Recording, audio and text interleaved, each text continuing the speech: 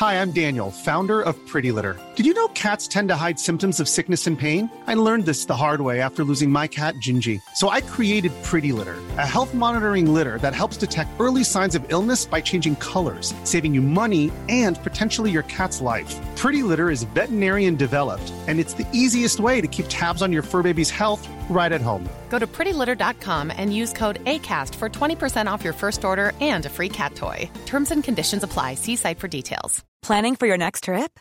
Elevate your travel style with Quince. Quince has all the jet-setting essentials you'll want for your next getaway, like European linen, premium luggage options, buttery soft Italian leather bags, and so much more. And is all priced at 50 to 80% less than similar brands.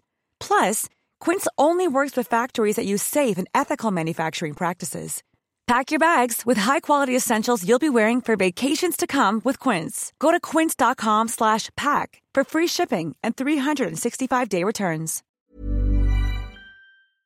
Now, what about your MOT? Plenty of talk about that over the last number of days. Details are coming out about the way it's going to be resolved. And I know a woman who knows a lot more about it than I do because she's right at the top of the tree. It's the Infrastructure Minister, Nicola Mallon. Minister Mallon, good morning. Good morning, Frank. Thank you for joining us. What is the latest and greatest as far as these MOT exemptions are concerned? People are getting, 4 months breathing space or grace? They are indeed. So any customer who had their MOT appointment cancelled by DVA, whose MOT has expired, will receive a temporary exemption certificate backdated to the 20th of January. For any customer who has had their MOT appointment cancelled by DVA, whose MOT is about to expire, they will be issued with a temporary exemption certificate, which will extend 4 months on to the date of their current MOT certificate. Unfortunately, there are two groups within that I haven't been able to get temporary exemption certificates issued to. That is for those people with vehicles who are 4 years old. Because they have never been issued with an MOT certificate, there is no certificate to extend. There is also an issue with taxi drivers. The legislation doesn't permit the DVA to issue temporary exemption certificates for taxis as they are subject to a PSV test. But what I have done in that instance is I've said to officials that they absolutely must prioritise the MOT tests for both groups so that we can get them tested as quickly as possible before the expiry of their MOT. So a taxi that hasn't been through the relevant test and isn't proven to be roadworthy, is the advice for that taxi to stay off the road? Well, what I'm saying is that, our taxi drivers, are very well prepared. It's their livelihood. It is a central part of public service and transport.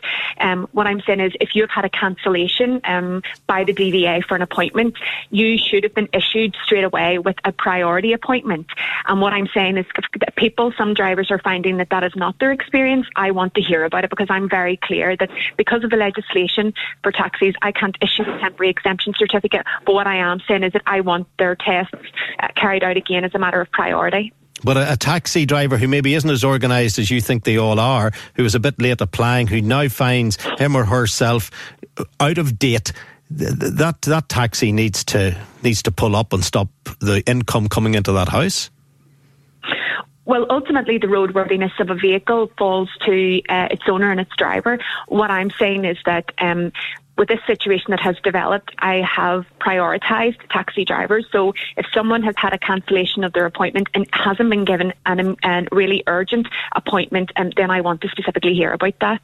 Yeah, it's hard to blame you now, in fairness, because you're only in the job 10 minutes. But I think everyone said it when we saw it at the tail end of last week, the lifts in the MOT centres not being, in inverted commas, roadworthy. You would have thought that with all the checking that they do, they would have checked their own kit. Well, absolutely. This has raised serious questions for me around all of this in terms of how the situation ever arose. And I've asked for a full and thorough review into that. The equipment is inspected not by DVA, but it is contracted to a world-leading supplier. They're responsible for maintenance and inspection. So every 8 weeks there would be a preventative maintenance and inspection carried out, and then every 6 months there is a major service inspection. From what I understand, because as you say, this did predate me. The last major service inspection took place in July last year. 9 test centres had been fully inspected with no reports of cracks. When they moved to the 10th, which was in Larne in November, cracks were identified, and they were subsequently identified in the other 5 test centres.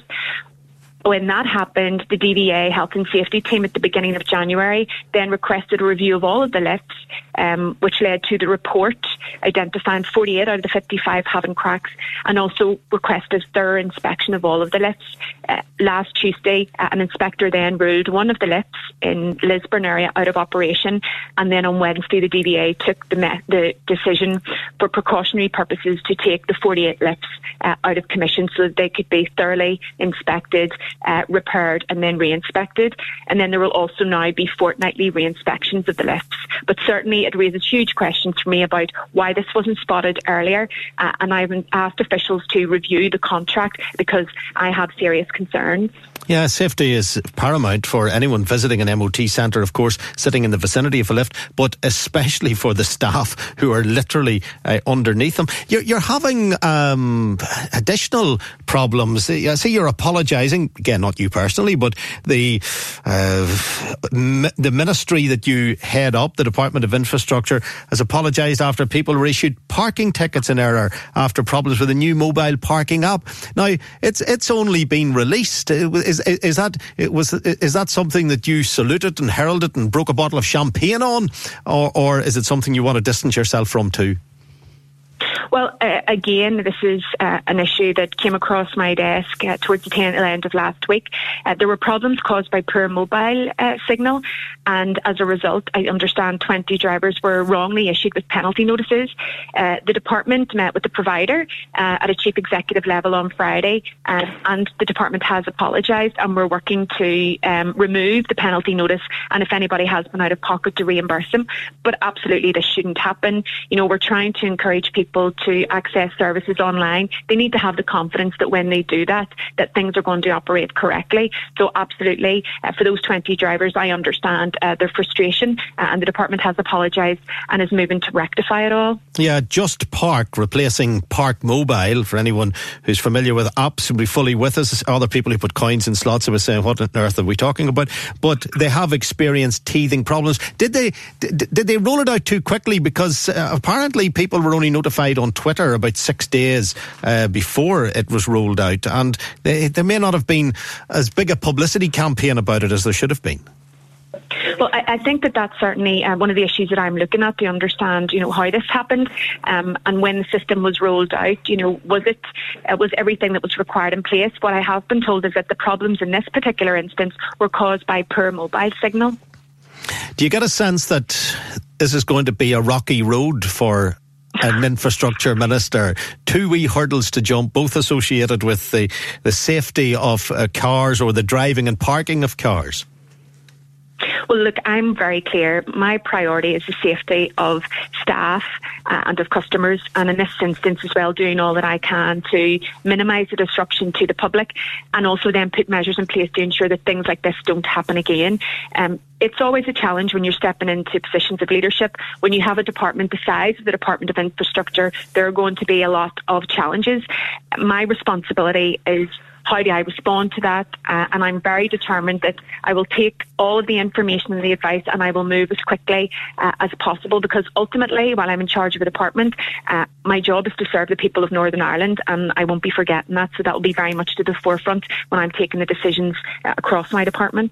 And finally, Nicola Mallon, on a day when we're saying goodbye to a man described as a giant of political history in Northern Ireland, your thoughts, I'm sure, are with the family of the late Seamus Mallon.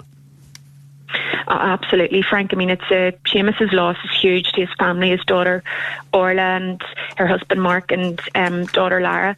It's also a huge loss to the wider SDLP family into this country. It's very, very rare, if ever, do you get someone with the calibre that Seamus Mallon. They broke the mould when they made him. He had a tremendous political foresight and analysis. He was an outstanding parliamentarian, and he always always did his best to serve his constituents. Even in the high political drama, he never forgot about his constituents. He had the time and he wanted to help everyone who came to him. He was a man of fierce courage and honesty, and he never compromised on his principles.